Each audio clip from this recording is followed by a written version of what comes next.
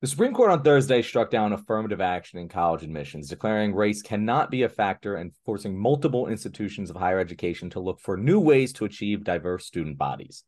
Were they right to do this? And what implications does this have for the future of our country? This is what we'll be discussing during this segment of SCOTUS Week here on the Left Wing.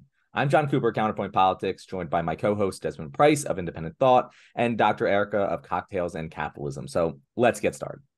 Justice Clarence Thomas, the nation's second Black justice, who had long called for an end to affirmative action, despite the fact that he was originally admitted to Yale because of affirmative action policies, wrote in the decision that he sees the university's admissions policies for what they are: rudderless, race-based preferences designed to ensure a particular racial mix in their entering classes. The arguments here are pretty clear. The conservative justices are arguing that affirmative action is racial discrimination in and of itself, while the liberal justices argue that historical precedent shows that the absence of affirmative action policies causes discrimination against minority groups. There's plenty, I won't get too much into the legal details of this case because I think that's less interesting, but I think there is a lot of intriguing ideological discussion that we can have around this, because I know where I fall on this issue is slightly different from, the leftist, pragmatic view. And I'm interested to hear what your guys' take is. A couple other just interesting facts I want to point out here is that in this decision, the only institutions of higher education explicitly left out of the ruling were the nation's military academies. So, the military can do whatever they want. They can be racist if you think that, these policies are racist, but the military can do it because of course they can. I just thought it was a little extra, kick in the balls from this. A poll last month by the Associated Press, Center for Public Affairs, and the research showed that 63% of U.S. adults say that the court should allow colleges to consider race as part of the admissions process. So again, this is another example of an unelected group of 6 people allowing conservatives to undermine the democratic will of the people. If you were wondering where our civil rights leaders would stand on this issue, Clarence Thomas has previously rendered anti-affirmative action opinions that have been heavily criticized by none other than Rosa Parks herself. A chilling reminder that we are, as a country, are not even a full generation removed from the time period of legal segregation. So all of that being said, wanted to open this up to the floor. What do you guys think of affirmative action in general, of this ruling, and kind of where we go from here? I think it's a very, very needed remedy to a legacy of hundreds of years of racial injustice in this country that really has left people of color much, much, much poorer than their white counterparts.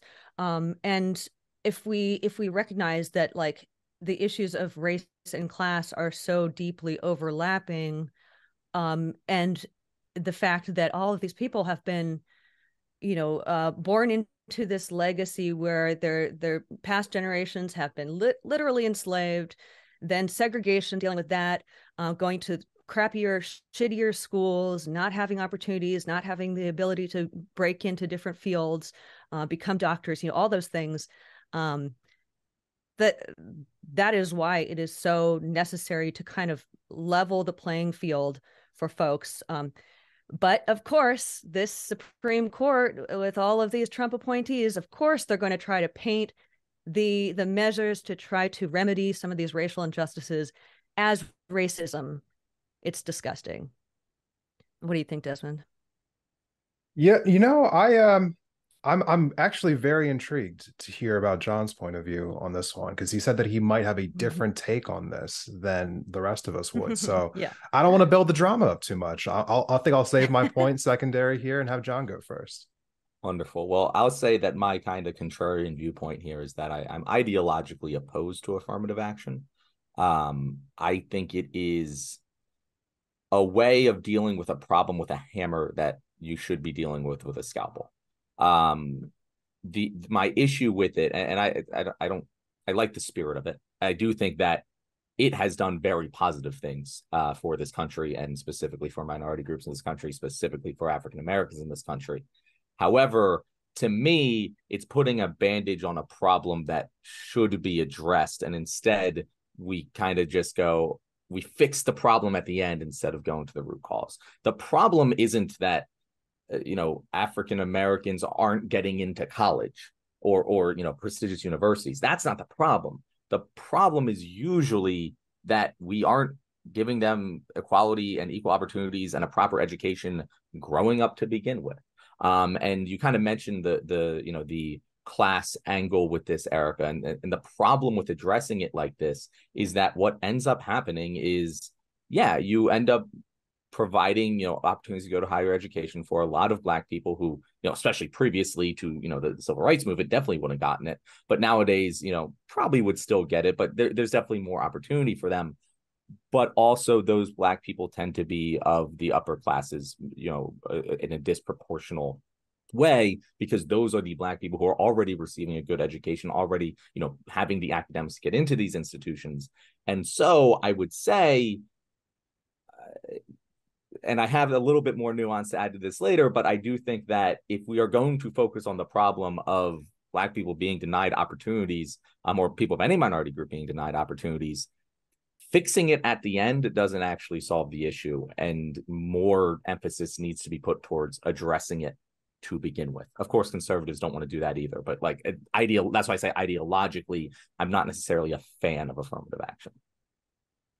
Just question, what is at the end versus to begin with? Because I feel like all these things are so deeply interconnected that it's hard to say that one of these things is the basis for, I'm just curious about. Yeah, so there are legitimate racial discrimination things. I speak all the time about the resume study. If you guys have ever heard that, if anyone in the audience hasn't heard of it, I encourage you to look it up. But essentially, this study has been replicated time and time again, where you take the same resume, you put a Black sounding name like Deshaun Jackson on it, and you put a white sounding name like Joe Smith, right? And put the same resume, different names. The white name is, pretty sure the white name is 50% more likely, or the Black name is 50% less likely. I forget exactly how the math works. They might be the same thing, to get an actual job interview. So even just then, there is an innate racial bias within people that causes that to happen.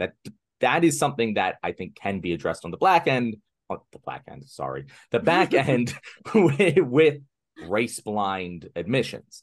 But this is kind of the opposite of that.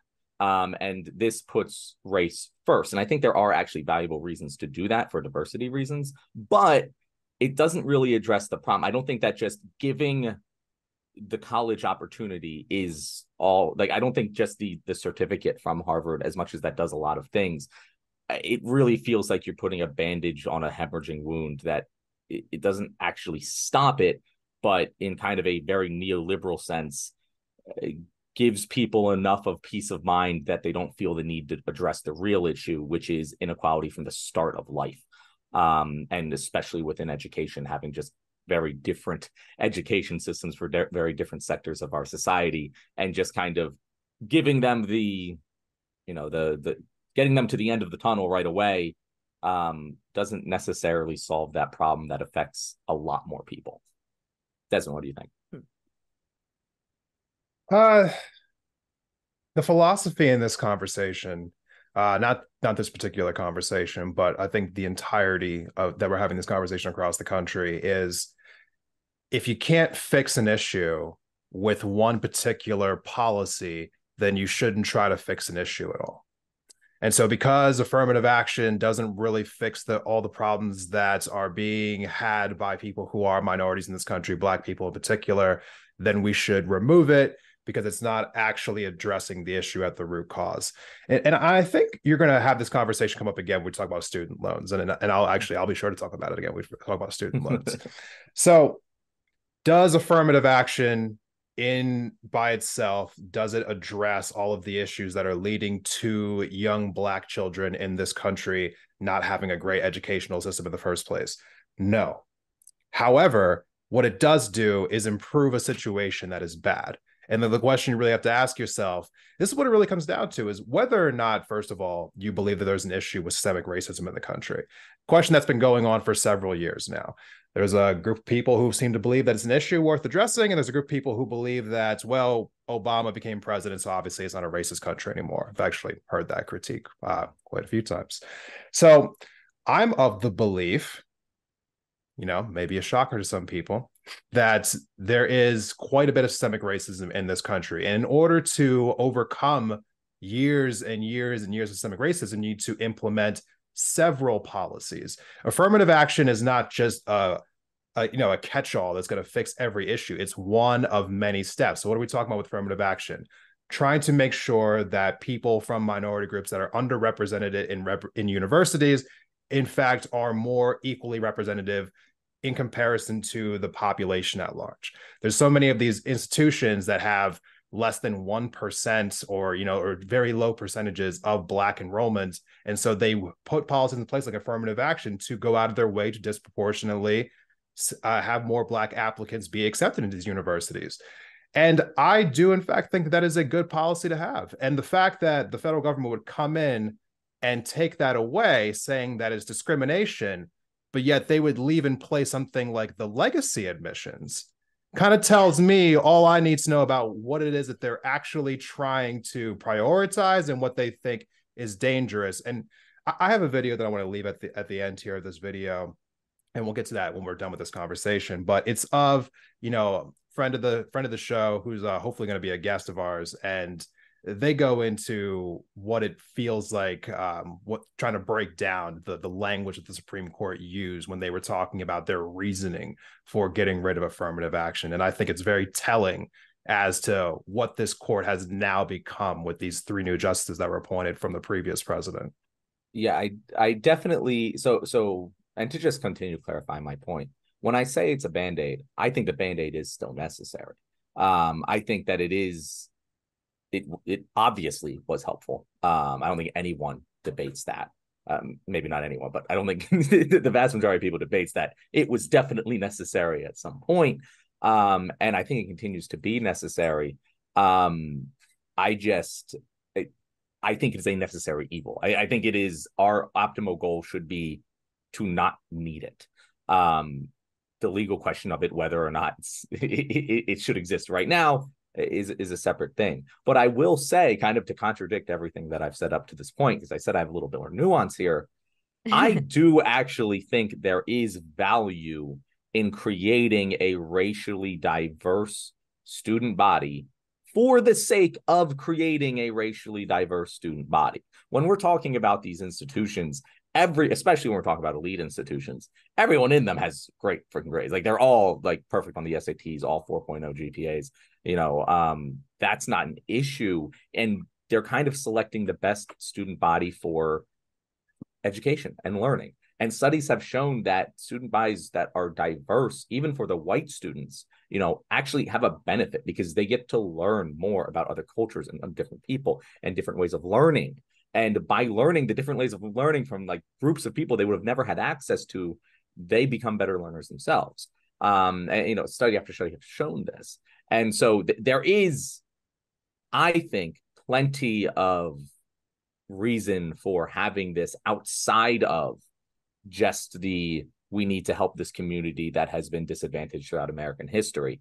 And so that's another reason why I think this is kind of a silly ruling, because there is, even outside of the whole systemic racism issue, there is value in diversity, just in and of itself.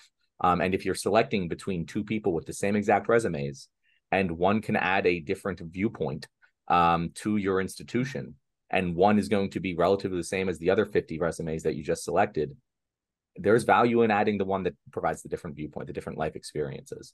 So again, I have a very nuanced take on this issue.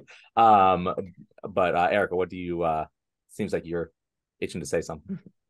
Oh, no, I was just going to add to that like, one example that I was hearing about a lot when I was researching this topic was that, in order to have the best health outcomes for Black communities, you need to have Black doctors in there who know the health concerns, who can actually communicate better, interface better with these people. There's a reason to have diversity within our professions, not just within our schools. Like, we need, for our economy, for our whole system to be more self-aware, and for us to be aware of, other aspects of our society, we need to have that diversity within our workplaces. And it's already been shown that eliminating affirmative action in California and Missouri or Wisconsin, I forget where it was, that like immediately led to a drop in diversity and in who is actually being turned out by these institutions, by these universities. All of a sudden you have way fewer Black, upper education folks who have really, really well-paid jobs. And I, going back to kind of what you're saying about like the scalpel versus the hammer, I think, with a situation like just massive systemic racism and injustice that has been the legacy of America, we're not going to take a hammer at that, that was basically like a hammer in and of itself, but we're not going to be able to just crush all of the effects of that. It is bled into every aspect of our society. So we need to, kind of like you said, have a scalpel approach, but do it in every aspect of society that we can is how I see it, because has infiltrated every part of the world that we live in America. And if we're not trying to address those things, then we're just letting the white supremacy reign supreme, Yeah, the issue of systemic racism, obviously at the root cause of, a conversation like this. And so again, talking about affirmative action, it is not a policy that's going to fix everything. Obviously, there is a lot of issues to be had in a lot of these inner cities, in these communities that don't have great education systems, trying to figure out ways to make these systems better, trying to put more funding into these systems in the first place so that we can increase better outcomes out of these places. And, hopefully a policy like affirmative action won't be necessary if you go ahead and try to build it from the ground up. But until that is the case, you do need to have policies in place like this, in my opinion, to kind of offset what is an otherwise just unjust society that we're currently living in. And I just, for those who are interested, I guess, more in the legal aspects of this case, I'll have a link in the episode description so that people can kind of read more about the case details that kind of went into this decision. And as I was saying before, we're going to leave you with a video that was that was done by our friend of the show here, Elizabeth Booker Houston. She's a lawyer out of DC, and this is what she had to say about the issue. The Supreme Court has ruled that affirmative action is a violation of the 14th Amendment and therefore unconstitutional. The majority opinion was penned by Justice Roberts, and it goes through the judicial history of striking down race-based state actions. Starting with Brown versus Board of Education, which declared that the right to a public education must be made available to all on equal terms. And then they discussed ending segregation in busing, bathhouses, public beaches, golf courses, neighborhoods, and then marriage in Loving versus Virginia, because as the court said in this opinion, the 14th Amendment proscribes all invidious racial discriminations. Invidious, meaning unfair, unjust, unpleasant. And then the court said that any race-based decisions must survive strict scrutiny, meaning that the government has a compelling interest, and then the action is narrowly tailored to achieve that interest. In plain language, what the Supreme Court said is that being intentional about achieving diversity in our colleges and universities is offensive. Let me get more concrete than that. A medical school trying to ensure that more Black doctors graduate, especially in the wake of high rates of Black maternal and infant mortality, high rates of racist healthcare practices. They said that is as bad as not letting Black people ride the same buses as white people. The Supreme Court has said that getting more Black and brown teachers, lawyers, and psychologists in those fields is as bad as banning interracial marriage. They have compared getting minorities into college at higher rates, but still lower rates than white legacies, to segregation. They have said that the government does not have a compelling enough interest to right decades of wrongs by giving minority students a nudge in the lobby when everybody else is already at the penthouse. As a matter of fact, this opinion stressed that no matter how compelling affirmative action might be, it's dangerous. They used that word, dangerous, to describe ensuring that minorities are educated. The court said that 20 years later, no end of affirmative action is in sight, but rather than acknowledge that as an indication of the long road ahead to undo decades of racial injustice, the court determined that affirmative action is invidious. All right, Desmond, I know you said that we're going to end on that, but I actually wanted to add on to something that Erica said there, because she made a great point in that there are so many add-on effects of having a dearth of African Americans in different populations, especially with doctors. Like, for our audience, like, Erica's not just making that up. Like, that is a well-documented thing where, because so much of the medical profession is trust and communication. It gives an advantage to a Black doctor from a Black community to be able to instantly kind of build up that rapport, whether or not they're a better doctor or a better academic than, you know, a white doctor is. It just gives them an advantage in helping those specific types of people that identify with them. And if you don't have enough Black doctors, even if they all have, like, you know, on average worse academics and like they didn't necessarily make the cut, if we have a dearth of Black doctors, we're still going to be underserving that population. And in this case, like I mentioned earlier, the Supreme Court stated that for reasons of national defense, we're going to allow military academies to still do this. And so in my mind, like, that's just a crazy argument, like, considering the doctor thing and many other sectors of society that have this, because if you think that this might be valuable for national defense, well, what the fuck about national defense from disease? What the fuck about national defense from cybersecurity attacks? What the fuck about national defense of, you know, our financial institutions? Like, they're like, all of these things affect us. Like, just because it's not a military invading doesn't mean that it kills Americans. In fact, I would argue that, you know, problems with the medical system kill way more Americans than a foreign military ever has. So, like, I don't know. It just seems like a kind of hypocritical decision from you know, Clarence Thomas being one of the most hypocritical Supreme Court justices of all time. But